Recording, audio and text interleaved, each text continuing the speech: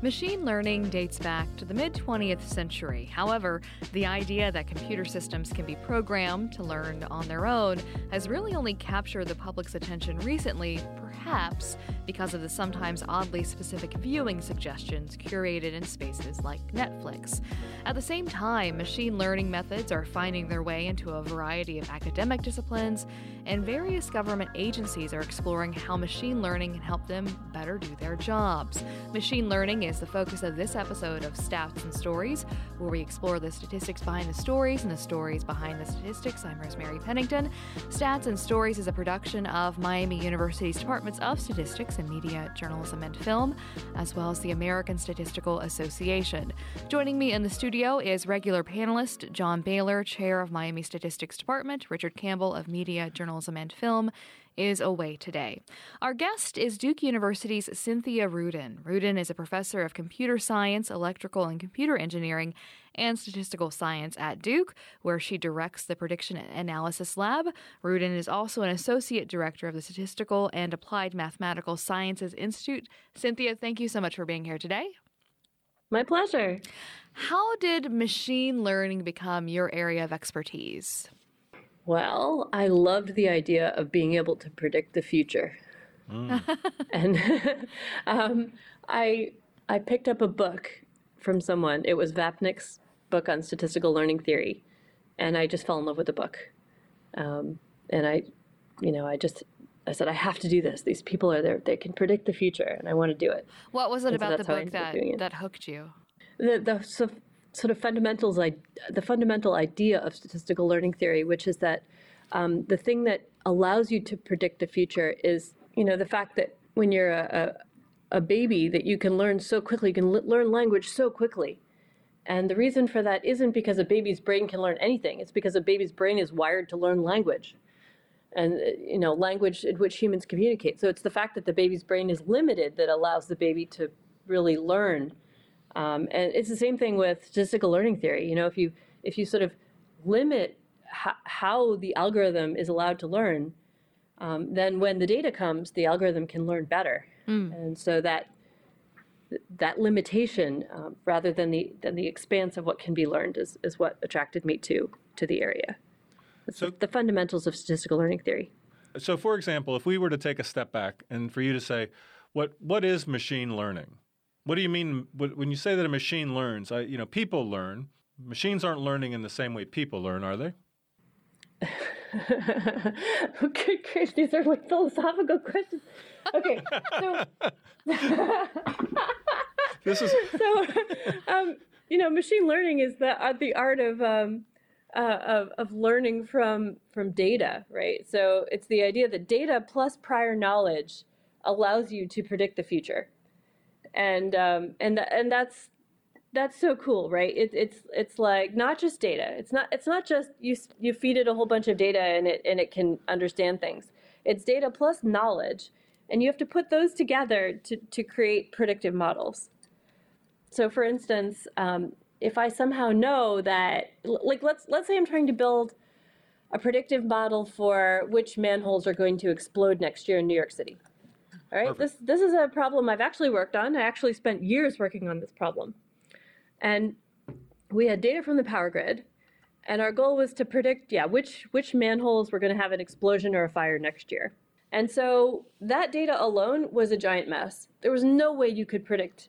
If you just take that data and you just fed it into some black box and told it, predict me manhole events, it just wouldn't work. And in fact, it didn't work. It's somehow crafting the model, forming this predictive model based on this data, using our prior knowledge that somehow was able to help us predict manhole fires and explosions. Like, for instance, in some cases, that prior knowledge might be very minimal. So you might know, for instance, that the model has to be simple in some way, that the model has to be sparse in the number of factors. And those factors, you know what they are, and you have to craft them out of the data. There's a skill to doing that, and that's kind of what data science is about. That's what machine learning is about. Okay. Can you talk about some of the inputs that you had for this manhole explosion prediction? What are some of the things that were important variables to consider there?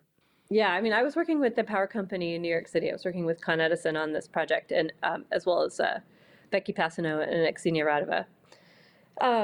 And we had data about, we had accounting data from Con Edison dating all the way back to the, 1890s, from when power grids were first introduced into the world. I mean, New York City is the oldest grid in the world. So we had data from all the way back in the day when the original cables were put into the ground. And some of them are still in the ground.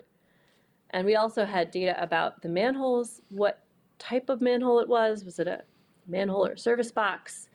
So we knew all the cables that were connecting all these manholes and service boxes and connecting into the buildings.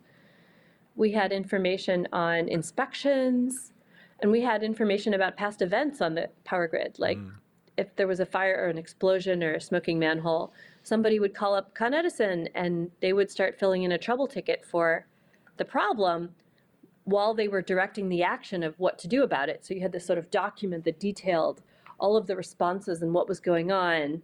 Like, did they bring a flush truck in to stick a big tube down the manhole and suck up all the gunk so that somebody could get in and fix all the burnouts? So those are the sorts of data we had. I know one of the criticisms of machine learning has been that it is kind of a black box. And I've been at talks where someone will be talking about what can we learn from algorithms or machine learning, and then say, well, we don't really know what's happening because it's a black box. So I guess I'm wondering, from your perspective, what sort of things do you think data scientists can do to make that less opaque for maybe not even just the general audience, maybe for other scholars who are trying to use and make sense of this work as well? Well, so the reason I decided not to work so much on black box models is because of the power grid project I was just talking to you about. So we were trying to predict fires and explosions, and we realized that our model, there was something wrong with it, and we didn't know what it was. Like, we showed Con Edison something important about the model, which is that it was relying on the number of neutral cables in the manhole. And they said, there's something wrong with your model. We don't know what it is, but there's something wrong because those are not predictive. And neutral cables are not predictive. They don't carry current. Mm-hmm. So, this shouldn't be predictive. And so we went back, and after a few months, we realized that there was something really important about the data that we didn't understand that was causing a confounding problem in our model. And so when we fixed it, we got a much better model, and Con Edison was able to sort of really leverage that knowledge that they gave us essentially by talking with us. And so I said, that's it. I'm not doing any more high stakes, anything that's even vaguely high stakes anymore with these black boxes, because I don't understand what they do, and there could be some very serious problems with the models that you don't notice. And it's gotten worse. I mean, so after I stopped working on black box models for high stakes decisions, started working on these interpretable models, everybody else started, not everybody, but a lot of people started working on black box models for high stakes decisions, and bad things happened. For instance, during the California wildfires last year, Google replaced their air quality index from the EPA, like this kind of trustworthy, statistician-heavy air quality index, with a black box machine learning model from a company called Breezometer.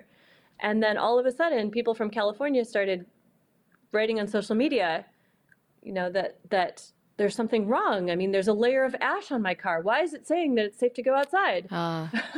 You don't know how many people these things affect when you do them. And if there's a mistake in it and it severely impacts someone's life, that's bad, right? Absolutely. So, yeah. And it's been going on continuously, even in the criminal justice system, in healthcare. They recently found that there's a model that's being used for healthcare that has severe differences between the service that's being provided to white people and the service that's being provided to black people. And it was because the model was predicting the wrong thing. It was predicting the cost that individuals would, they were saying, well, we'll give people extra services if we're predicting that they'll be high cost next year. But the problem is that the black people were getting lower cost health care.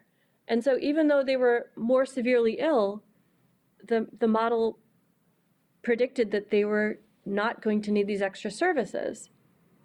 So there's been a lot of problems like this where people didn't really understand what the machine learning was predicting, or how it was making its predictions, and that led to serious implications for other people. Mm-hmm. And so we don't want that to happen. So we're trying to design machine learning tools that predict and explain themselves in a way that people can understand. Well, it sounds like the inputs to these machine learning algorithms are just critical, and understanding how they're being incorporated into these predictions. It just seems like it's such a dramatically important thing to do, that if you're just naively building based on a whole collection of variables without insight, that you could really go down some bad rabbit holes. Yeah, and this is obvious to a lot of statisticians, and a lot of data scientists, but there are many people for whom it's not obvious to, and so that's where the problem lies. You've given some examples of some fails in machine learning. I mean, the example of that the wildfire prediction, and some of these healthcare examples. Are there some success stories that you would highlight as being really impressive?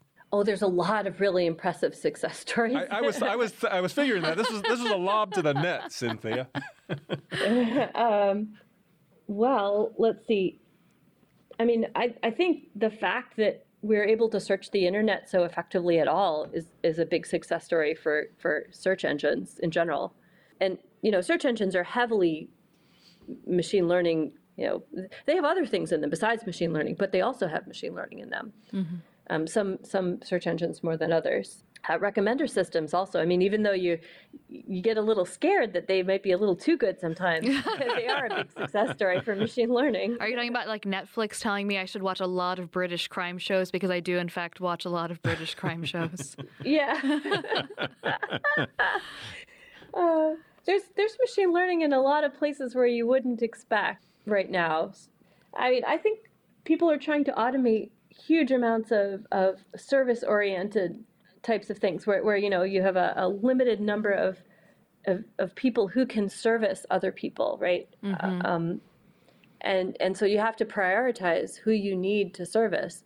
So for instance, the emergency room I don't think they were using machine learning to do what they're doing, but they have kind of critical problems, like how can we free up beds so that we have them for people who need them, right? These are logistical questions, but they also involve predictions. Like, mm-hmm. Can we predict how many people are going to come into the emergency room today that need beds? Like, can we make those beds available?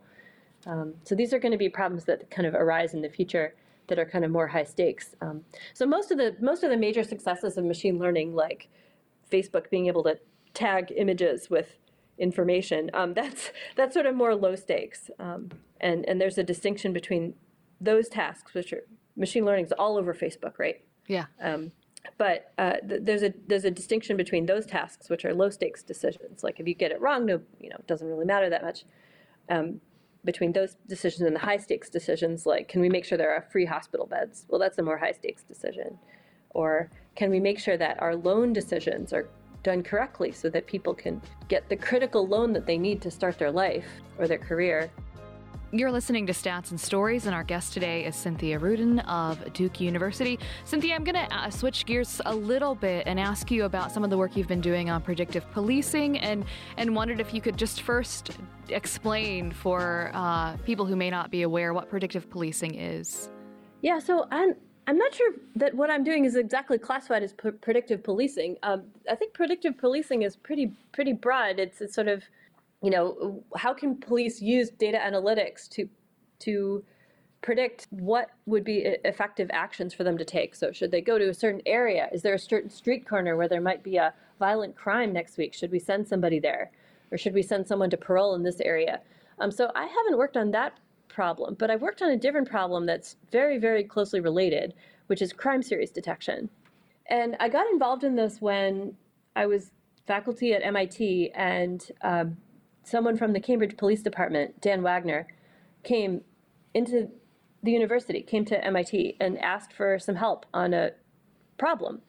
He wanted to try to determine which crimes in a database, which crimes that had already been committed were committed by the same individuals or group of individuals. Mm-hmm. So this is called a crime series. So there might be groups of 2 or 3 people that work in one neighborhood, and they do house breaks, and they have a similar modus operandi for all of the crimes that they commit.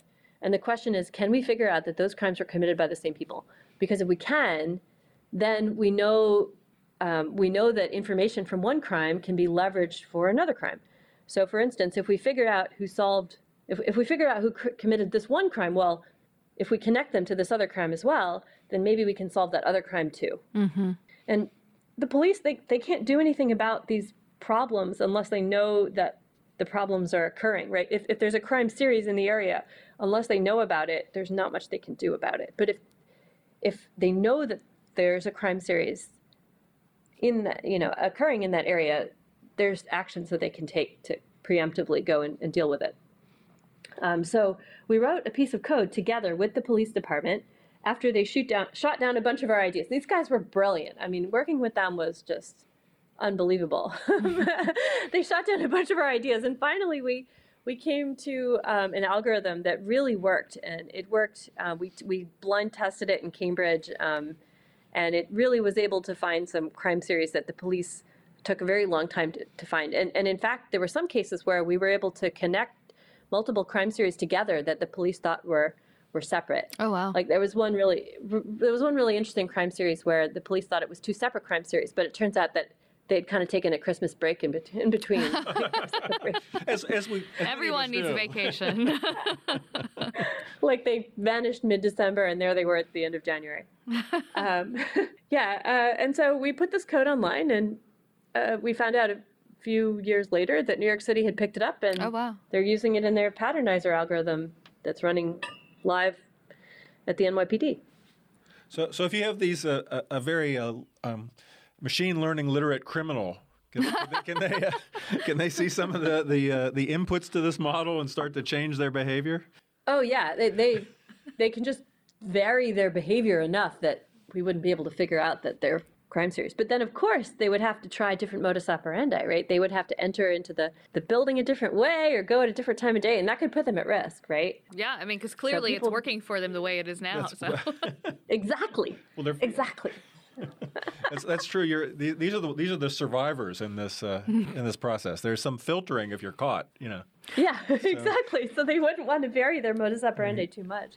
I do have a question related to predictive policing, and maybe about machine learning more broadly too, because as I've been doing some of the reading around this, one of the concerns with using algorithms or AI to sort of help law enforcement, whether it's at the local level or more broadly, is the concerns about sort of the reinscribing of stereotypes around communities that have been long surveilled, right? And so it sounds like what you were doing here was not sort of related to that, but that is a growing concern when it comes to the use of machine learning for these applications. And I wonder what your thoughts are on how can people who are using these tools work to make sure they're not reinforcing stereotypes about particular communities. Yeah, so like you said, the Crime Series Detection Project was about specific crimes associated with specific individuals. So that's not the same thing at all as this reinforcement. Reinforcing these problems. So these are very serious problems, and there's not really an easy way around them, because the only data that are collected are from situations where the police actually were. Yeah. And so you can't collect data from situations where the police weren't. So it's really hard to figure out how to effectively handle the situation. I could say more about these problems more in the criminal justice system rather than in policing. Well, yeah, I mean, that's some experience in that. Yeah, I mean, and that would be fine, because I was reading something where an expert on this issue of policing was making the point that one of the ways around this problem can be to remember that there are people on all sides of this, right? So there's this algorithm, there's this tool that is meant to sort of help, right, in this process, but that in the middle of all of this, sometimes the humans on either side kind of get lost when we're thinking about how to use them or using them or the way we understand their use. So it's the problem is that there's no good solution to this, right? It's just a problem. Right. And what would be great is if we could dedicate resources instead of necessarily to making people upset by sending police officers into situations where the police don't want them to be and the community doesn't want them to be. If we can send social services in to kind of diffuse these situations, beforehand. But this isn't really my expertise on how to handle that problem. Right. So what does it look like in the criminal justice system? So in the criminal justice system has a slightly different problem where you have these risk scores that are used to predict future crime. Yeah. Okay. And the risk scores are being used for serious decisions like bail and parole and sentencing. And the question is, well, how much do you rely on these risk scores? Because the risk scores take into account criminal history and age. And both criminal history and age have problems in terms of racial bias. Because if say that police, let's say that there's a neighborhood where police target young black men, right? So in that case, even if you construct a policy that focuses on age, then you're targeting blacks because the younger people are black, right? And they have longer criminal histories simply because they were targeted as younger people. And so you have all these risk calculations that depend heavily on age and criminal history. And these risk scores go into these important life-changing decisions. So what you're ending up with is policing ending up with these inside these life-changing decisions, because the policing caused the age at which these people were first arrested, and then the age at first arrest goes into the risk score. So then they may be denied bail essentially because of a policing decision. So in order to try to, so the problem is if you don't use statistics here, the problem just gets worse. And we know that. There's been many studies showing that if you don't involve statistics at all, the problem's worse. If you actually use statistical models for these problems, then you can actually kind of help to try to undo some of that bias because you know it's there, right? It's not easy to undo it, but you can at least mitigate the problem by saying, okay, we know that there's this problem. Let's try to figure out how to handle it. So, for instance, you really do want to involve criminal history in these scores, because if you have somebody who's had like 30 past crimes, then you should probably deny them bail. They're continually committing crimes; they should be denied bail. But on the other hand, if you have someone and this is their first misdemeanor and they're young, maybe you want to think about diverting them to one of these programs that helps prevent people from committing crimes rather than sending them immediately through into the criminal justice system, depending on what they've done. And so there's a huge number of programs right now to try to figure all of these things out. And somehow I ended up in the middle of all of this because I work on interpretable machine learning. So, some of these, I'm trying to help with this. Yeah. Oh, that's great. So what do you think about some of the coverage that you see in the press of machine learning algorithms, or particularly in the work that you've done on the crime series? What's been done well and what could be done better? Well, I think the media, in some cases, saying, wow, machine learning is amazing, it's solving all the world's problems. And that's not really true. Yeah. And then in some cases, they're really against machine learning. Machine learning is causing these algorithms are causing all these problems. When in fact, if you read a little closer, you find out that what they're calling an algorithm is like a simple formula, like take, 1 point if your age is below 20 and 2 points if you have at least one misdemeanor or something like that. There's just these very simple scoring systems. They're calling these algorithms. These are not algorithms. They're simply models. They're either machine learning models or models that a human created. And then they're saying, we're blaming the algorithm. It's the machine's fault. It's the algorithm's fault. When in fact, it's actually just a simple formula. So I think there's a lot of craziness going on. The ProPublica story is kind of that one was particularly bad. You know about the ProPublica story, right? Which story is this that you're referring to? The one I think it's called Machine Bias. Where they accused this black box machine learning model of being racially biased. Did you know about that one? Heard something about it, yes. But can you give a little more of the background?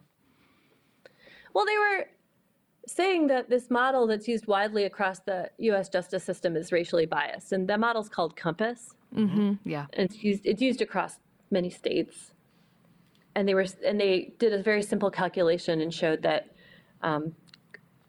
Compass, they had a bunch of examples, and they showed that blacks with lower criminal history had higher Compass scores, and whites with lower criminal history whites with higher criminal history had lower Compass scores. And so they were saying, oh, there are these pairs of people, and so it's racially biased. But the story was all wrong. They completely messed it up. It turns out all the examples they had were typographical errors somewhere in the data set that they were using. And it's really not clear whether Compass is racially biased in the way, it certainly wasn't racially biased in the way that they said it was. Mm-hmm. So the way they said it was racially biased was that even if you take age and criminal history into account, the model still Compass still depends on race. Mm-hmm. And there's no evidence that that's true. In fact, we've found evidence to the contrary. So the report really made it look like even if you took age and criminal history into account, then it still depended on race. But I don't believe that's true. I mean, age and criminal history themselves are arguable. You can argue that those data themselves have some element of racism in those mm-hmm. in them. But if you take age and criminal history into account, I don't think that Compass depends on race. It sounds like one of your criticisms of journalism is that, or reporting, is that it seems like there's a lack of understanding of what it is people who specialize in machine learning are doing. Well, for that one, it was criminologists. I mean, the criminologists, immediately after that report came out, the criminologist wrote a article saying, "What are you guys doing? Yeah. Did you ask a criminologist?" Yeah. So, we've been trying to try to figure out what was inside Compass to try to, we're trying to detect exactly what their dependence on age is and what their dependence on race is, so that we can at least use transparency to help us figure out what's going on. Whereas the media just sort of came to I shouldn't say all of the media. It's just the ProPublica group just came to this conclusion based on bad data science. It was just bad. Yeah. Poor science. What advice would you give to someone who wants to do the work that you're doing? You mean a machine learning person? Yeah. So someone who maybe an undergrad who thinks this looks really interesting and compelling and wants to do the kind of work you're doing now, what would you suggest they explore, they do to sort of prepare themselves? I think that whatever domain they're interested in, they should become an expert in it. So if they want to work in criminal justice, they have to read a lot of criminal justice. If they want to work on power grid maintenance and repairs, they should learn a lot about power grid maintenance and repairs. And there's no excuse for putting garbage into a black box. They should know the domain well enough to know that the statistical work they're doing is sound. Yeah, as well as they should take a whole lot of machine learning classes. That was the plug I was kind of waiting for you to make. Well, that's all the time we have for this episode of Stats and Stories. Cynthia, thank you so much for being here today. My pleasure. Thanks, Cynthia. Stats and Stories is a partnership between Miami University's Departments of Statistics and Media, Journalism, and Film and the American Statistical Association. You can follow us on Twitter, Apple Podcasts, or other places where you can find podcasts. If you'd like to share your thoughts on the program, send your email to statsandstories@miamioh.edu or check us out at statsandstories.net. And be sure to listen for future editions of Stats and Stories where we discuss the statistics behind the stories and the stories behind the statistics.